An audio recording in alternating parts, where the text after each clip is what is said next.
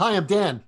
And I'm Mike. So, welcome back to 15-Minute Film Fanatics, the podcast where two friends watch movies separately and talk about them together for the first time. This week, we're going to talk about a movie that was my pick. Mike had a big run of about a bunch of picks for a while, but we're going to be doing Sweet Smell of Success, Alexander McKendrick's great 1957 film. I think it's great, about Sidney Falco, the shady press agent, sucking up to J.J. Hunsaker, the shady columnist, with great performances by Tony Curtis and Burt Lancaster. So I hadn't seen it for about, I don't know, maybe 10 or 15 years. Mike had not seen it. Really looking forward to today's show. So let's start with our opening things, our general takes on the movie. Mike, go. There is no way that this movie should work on paper. I think that there's such wooden dialogue. There's such unbelievable datedness to not just the things that are said, but what's done. There's conventions. There's conventions like this. A certain set of people hang out in the same bar all the time. There's a subplot which seems like reefer madness raised to high art. There's a performance by an actress who almost doesn't say anything, and certainly has no distinguishable lines, none whatsoever. If you were tasked with performing a dramatic monologue of her stuff out of this movie, you could string two lines together, maybe if that. There's so many performances that ought not to work, and yet I find that the movie in fact does work, but it works almost in spite, I think, of the paucity of its source material. It's carried by performances, unless they found the right actress who could just only act with her eyes or with her face or as an object to be objectified. That part doesn't work unless you find somebody like Tony Curtis to make moments when this is not my moment, but when he sells his friend, when he pimps his friend out, the cigarette girl out. That's my moment. So we'll talk about that later. Okay. That's my moment. The other column, that moment, there's a lot of on-screen betrayals that happen in movies. That on-screen betrayal, especially against a minor character, is so odious that it ought not to work in any way. But because it's Tony Curtis, it works. So I guess that's my taking off point, which is, if I describe this movie on paper, if I looked at it as a screenplay, the way I used to have a real copy of The Big Lebowski as a screenplay, which totally works. It'll just have you rolling on the floor laughing. Yep. The screenplay of this film does not work, but there's something about the actual execution of this film that holds it together. That's really, really great, because we're just used to taking the greatness of Burt Lancaster for granted. Maybe a little less so with Tony Curtis, but certainly that's really interesting that on paper it wouldn't work. And that's interesting. I've always thought it would be neat to have a film festival of movies that shouldn't work on paper but do, like Alien is one. I always thought of how funny the show Arrested Development is, but there's nothing on paper that would suggest that TV show. Absolutely not. At all.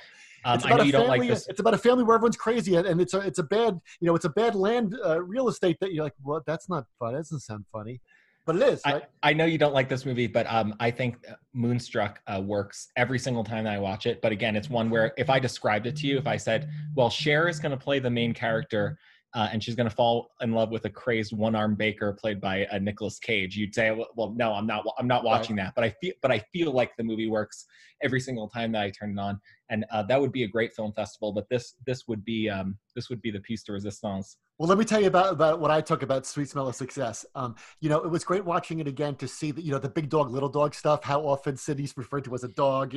She's, when I love what Steve says, the next time you want information, don't scratch for it like a dog, ask for it like a man. And Susan says you're like a trained poodle and stuff. And I loved how I thought Tony Curtis was great. I love how he's constantly fixing his tie. It reminded me of, have you ever seen the original series of The Office with Ricky Gervais? Yes. He's constantly fixing his tie as a sign of his terrible insecurity. And I thought that was great that Tony Curtis does that as well. He has so many good mannerisms and things like, how great is it that his office is also where he lives with his bedroom behind it? It's great. I can only, there's so many odious characters, right, great movie characters that nevertheless draw attention. I'm thinking of Gordon Gekko. I'm thinking of Hannibal Lecter. I want bad things to happen to Tony Curtis in this role. I'm drawn into Sidney's desire to climb. the same way that I'm. If a friend were pointing the water hose with his thumb at a spider on the side of the wall, you know what I mean? You think to yourself, well, in the 21st century, maybe I shouldn't be watching this, but you just watching it drown. There is something nevertheless enjoyable about that. Absolutely. And I think one of the things we could talk about at the end is whether Sidney learns anything by the end, after he gets beaten up at the very end of the movie. But, the other thing, so that you have the great performance by Tony Curtis. Burt Lancaster is unbelievable. And it reminded me of, I don't know if you ever read Neil Gabler, terrific writer. He wrote a big biography of Disney. He wrote a biography of Walter Winchell that came out in '94, which I read, which was really good. The movie was modeled on Walter Winchell, who was crazy about his daughters, who she was going to marry, and that was the JJ thing. But it also reminded me of something else, and I want to share a little tidbit with you about this. Was Peter Bogdanovich once wrote a book called This Is Orson Welles, and I went through a period of my life where I just read it pretty much over and over. It's exactly like The Life of Johnson, where Orson Welles is Johnson and Peter Bogdanovich is Boswell. And it's all Orson Welles just opining on everything, right? And when I watch it this time, I haven't read the book in 20 years, but I thought to myself, why am I thinking of this? And here's what I thought of. In the book, Peter Bogdanovich asks Orson Welles about his entrance as Harry Lime in The Third Man. And we assume all the listeners out there know Harry Lime, great 1949 movie, The Third Man.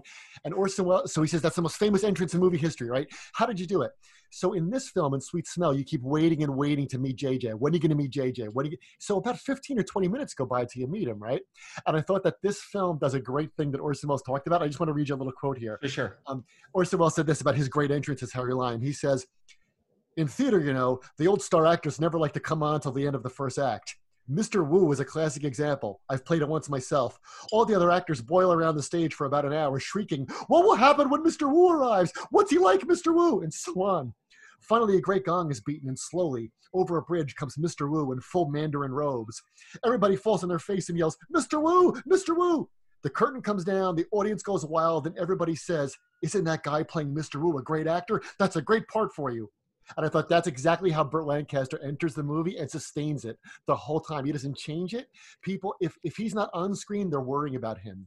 If he's not on screen, you're thinking about him. In the beginning, when you see that billboard with his eyes, it reminded me of the eyes, Big Brother is watching you. Although in this movie, it's great because it's literally like, Susan's big brother is watching the whole But it reminded me of the eyes in The Great Gatsby. Yeah, of T.J. Eichelberg. I thought of that too. Now I'll tell you the other thing, which is but I was going to say, let me just finish that. I just want to say it reminded me of The Godfather, is that every scene Brando's not in, he still casts a shadow over that scene, even into Godfather 2. Right? So either he's in a scene, or people are talking about him or thinking about him, or the scene's a reaction to him. And I thought that the film is so good at putting JJ at the middle of this thing where he sits in the middle of his spider web. You mentioned the spider. 21 is his spider web, where he sits and flicks the little parts of the web on this little piece of paper and starts ruining people's lives. And I think that the movie does that in a way that I think is very, very interesting.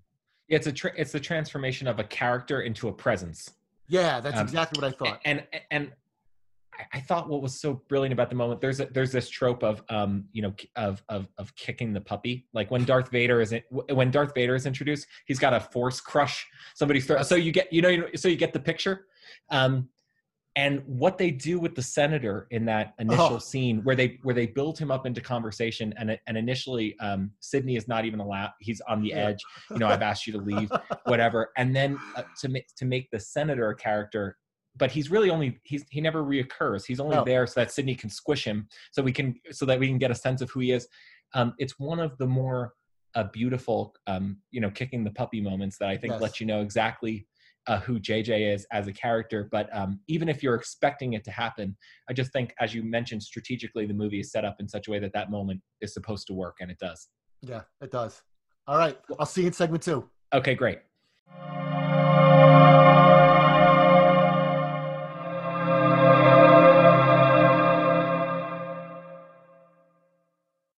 Hi, welcome back. So in segment 2, we like to talk about key moments, that explore the themes of the film or important moments. Dan, I know you had one that you wanted to start off with. I always do, man. So here was mine for this. As I was watching this and thinking about the films that you and I have talked about together, something occurred to me. And for a second, I was like, what is this like? That I know Mike and I have talked about this already, and we don't have a word for this.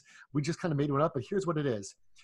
My moment is when Sidney invites, his friend, the cigarette girl, who's totally vulnerable, back to his office. Now she thinks she's going there to make hubba hubba with Sidney, but he's even lower than that, right? He gets Otis there, the other columnist, and then makes believe he has a business meeting in the middle of the night. And she's like, "What's going on?" And you can't believe how sleazy he is. And it reminded me of many other moments in this film where you have unbelievable suspense, but it's completely character driven. And that reminded me of what we said about Heat, that the reason we like Heat so much is that, yes, there's a lot of guns that go off and all those things, but as we know, there's lots of terrible movies with guns. In Heat, so much of the suspense is character driven. So for this one, like when Otis is so creepy, the suspense is she going to do it? Is she going to do it? And Sidney says something like, "Remember, you have a kid in military school, right?" Wasn't it awful? And then he says, like, "How many drinks will it take to put you into that tropical island mood?" And you're dying inside, and you don't know if she's going to go through with it, and then she does. Or like when Sidney gets told off in the restaurant by that guy Leo in front of his own wife, and he's like, "You're trying to blackmail me," right? So that's amazing. When we don't know, like, is Susie going to say that she loves Steve? Like, is Sidney going to get that cop to beat up Steve? Is she going to kill herself? What's Sidney going to say to JJ when he walks in the room at the end? There's unbelievable suspense in this movie, but it's not about like the guy figuring out on the bomb squad which wire to cut. And it's not about the guy on the top floor of a skyscraper as the bad guys are running to the top. It's not that kind of, or a car chase, right? The suspense is it's like The Honeymooners. It's just three people in a room. And the characters are so well done, even if they wouldn't work on paper, like you said, that it reminded me of Heat. And that's kind of like, that moment I think is indicative of the whole film, is that it's a low budget kind of movie. It's them in New York, but it's so suspenseful. How about you? I'll pick up from there. I think the suspense is the suspense of literally how it's like an elevator car falling down the shaft of human dignity. It's like you know what I mean? You're like floor 5. Floor 4, floor 3, floor 2. Dante's elevator to hell. How low does the suspense for me is how low does it actually go? And you actually mentioned my moment, which is neither Steve nor JJ's sister. I think they're not supposed to have the same redemptive quality in the movie as for some kind of moral high ground. But there is one moment, and the one moment is Leo being blackmailed. With his wife sitting there, right, decides to come clean about the cigarette girl, and essentially says, "Hey man, I don't run pieces like that, and I mean that I don't run pieces like that in such a way that I would rather confess this thing and get out of the air than let you fire what you think is a loaded gun, that you have pointed at me." And his wife's reaction, while not realistic, is I forget what she says. She said the most first decent thing I've seen you do in a long time. But I think she says clean. She says something. She's proud of him in a backhanded way. In a backhanded way. I don't think that would be her actual reaction. That's certainly a stage reaction, but it's a stage reaction meant to be a powerful moment, and remind you. I think part of the way that the movie works again is because it's like a elevator car falling down a shaft. But you're reminded of the way that human dignity is supposed to operate in a certain kind of way. Like maybe Sidney is limitless. Some people, even if they're not great people, have limits. And so I think that one demonstration of limits makes the rest of the movie work a little bit better for me, which is, by the way, followed by what I see as the absolute depth of this movie, which is the scene that you mentioned with the cigarette girl, and they actually come back to back. Yeah, that's great, because not only, you're right, the wife's reaction is a stagey reaction, but again, I think what's so fascinating about that scene you picked is that we've seen a billion times, we are used to the Leo character caving. Sure. Like, he's supposed to cave. Sidney's supposed to walk out of that bar knowing he has the goods on somebody. And all of a sudden it doesn't work. And you're watching the movie, you're like, what? This never happens. People always give in to blackmail in movies. That's how it works. This guy's not supposed to stand up and make some speech in front of his wife. That would, and we say that would never happen. And then I realized that would never happen, ... in movies. But here it does. No, but to your point about guns and actual action scenes, one action movie I've watched 1,000 times is Indiana Jones and the Last Crusade, and there's an very improbable boat chase Sure, absolutely. You know, where Yep, I know exactly what you mean. You know, as always, there's Indy's boat, and then there's the bad guy's boat, and Right. everybody's trying to squeeze through a narrow canal, and you know, the one boat gets shoved aside, and of course blows up, and Indiana Jones makes it through. Yeah. But it's that scene, but done in terms of dignity, but in reverse, and it's Sidney's boat that hits the side and explodes. And we're left to deal with the consequences of that, which are he sinks even lower. You know, Yes, as you mentioned right. in your part. The elevator goes down one more floor. Just when you think there's no bottom, it goes down one more floor. You think that there certainly we've hit it, but there's an escalating. There's a bottom of no return. Of an ad absurdum in this movie, and there is no bottom. No love in that elevator. All right, I'll see you in segment 3. Okay. We're going to pause here because we just want to tell you something. If you haven't heard about Anchor, it's the easiest way to make a podcast. So let me explain. The first point is it's free. Yeah. Second, they have all the tools that you need to create, record, and edit your podcast right on your phone or your laptop. Third, Anchor will distribute your podcast for you so you can hear it on Spotify, Apple Podcasts, and many other places. You pick up sponsorships, you can make money from your podcast, and there's no minimum listenership. It's everything you need to make a podcast in one place. Always be closing, Mike. Always be closing. So download the free Anchor app or go to anchor.fm to get started. So welcome back to segment 3, where we talk about the end of the film or the title or anything else that grabbed us. You know, something that you mentioned before, Mike, about JJ's sister is that she's completely unremarkable, and I think that's to the better. I mean, I think that makes the part even better. I mean, also the fact that she speaks in baby talk. Did you notice that she speaks in baby talk for the entire movie? Yes. There's a scene. There's a scene where JJ looks up from his desk as she enters a room, and he's got a photograph of her on the desk, and then she is essentially making the exact same face. Yeah.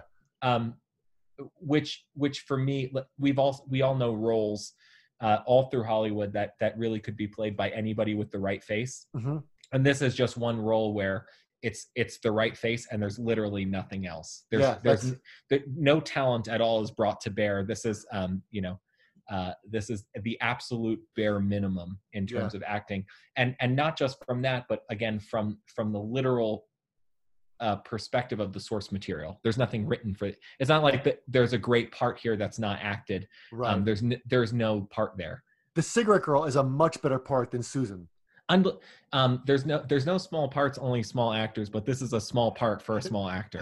And I think that's deliberate, because she's really not. I don't think Susan Hunsaker is supposed to be a person. She's JJ's sister. She's like she should have on the same glasses and she should speak like him. But it's so funny because I've been saying JJ's sister this whole time. You remind me it was Susan. You could have literally said any name and it would have struck me as probably correct. You know, I would never have corrected you. That's awesome. Well, I wanted to ask you about this at the end. So do you think that the end of the film, Sidney learns anything? Absolutely not. Yeah, okay. Because he does have his moment where he tries to reason with JJ at the end, and you wonder, is he gonna quote unquote break up with? I mean, JJ's gonna break up with him. JJ's done with Sidney. Sidney's never gonna get a client in JJ's column again, but Sidney will go on. Who knows? Keep trying to climb up to the top. But it's interesting we don't get a redemption scene after he gets beat up. No, he's learned absolutely nothing. He probably gets better than he deserves. The what it shows is really, I think, that everybody somehow jumps out of that elevator that's headed for the bottom, except Sidney. There's got to be a crash, and there it is. He's hoisted by his own petard. He is indeed up the elevator. Or down the elevator in this case. So thinking about the overall issues of the movie and stuff, I couldn't help but think of, People magazine and celebrity culture in America, which this movie has spot on, And I right before we recorded, I pulled up 2 headlines from People magazine. I just want you to hear these. Here's the first one. Elizabeth Hurley's lookalike son Damien shares shirtless photos from a scenic picnic with cousin Allegra. That's the first one. And the second one is this. Ashley Graham's husband shot her Harper's Bazaar UK cover from quarantine on Nebraska family farm. So we keep seeing these People headlines and these tweets and stuff about what people are doing during quarantine to make celebrities seem like they're just regular folks like us. You know what I mean? And it's amazing how like this movie totally exposes how the City Falcons of the world work and how good they are. But some, they are good, but you get, I think, in a sense, the celebrities you deserve. You know, in other words, I don't hear that as an indictment of culture. I hear that as an indictment of me. Oh, absolutely. You know, or America. You know, you get. I think you ultimately get what you deserve. Yeah. And so if what we deserve is those two headlines from people, then you know, I guess I'm ready to face the music. Yeah. Well, the J.J. Hunsucker is the most powerful man in New York because they make him so, because the New Yorkers make him so.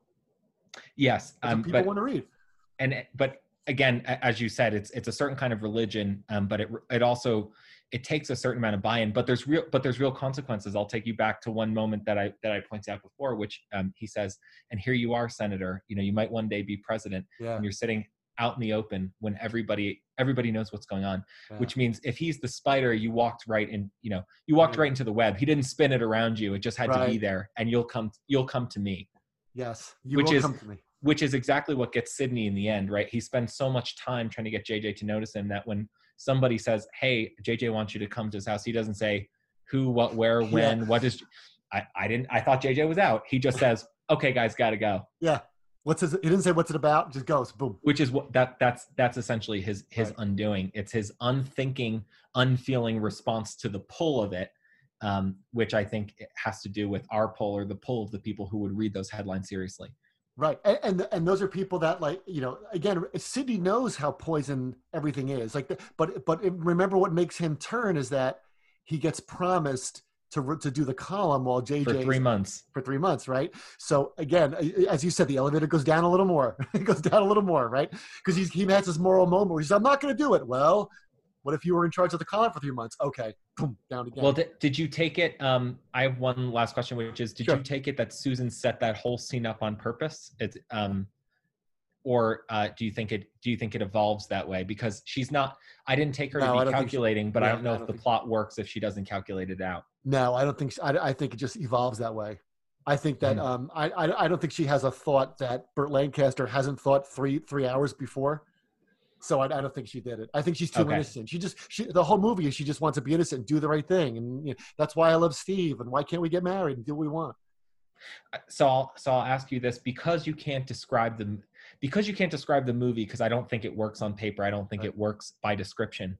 You know, let's say you weren't doing a podcast with a fellow, how would you get somebody to watch this movie? What would you say?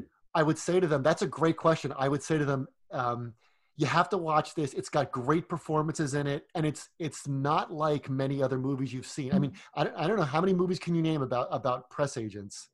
I think that it's Burt Lancaster, uncharacteristic of Burt Lancaster. I mean, he still has all this he has the great voice and chiseled features and everything like that, but he's much creepier here than he is, you know, certainly in From Here to Eternity or The Train or a million other great movies. No, he's unbelievably creepy. I mean, what works so well is there are certain performances that are meant to be creepy. You think of like Night of the Hunter, you know, where people are cast against type, right? You know, to be a creep.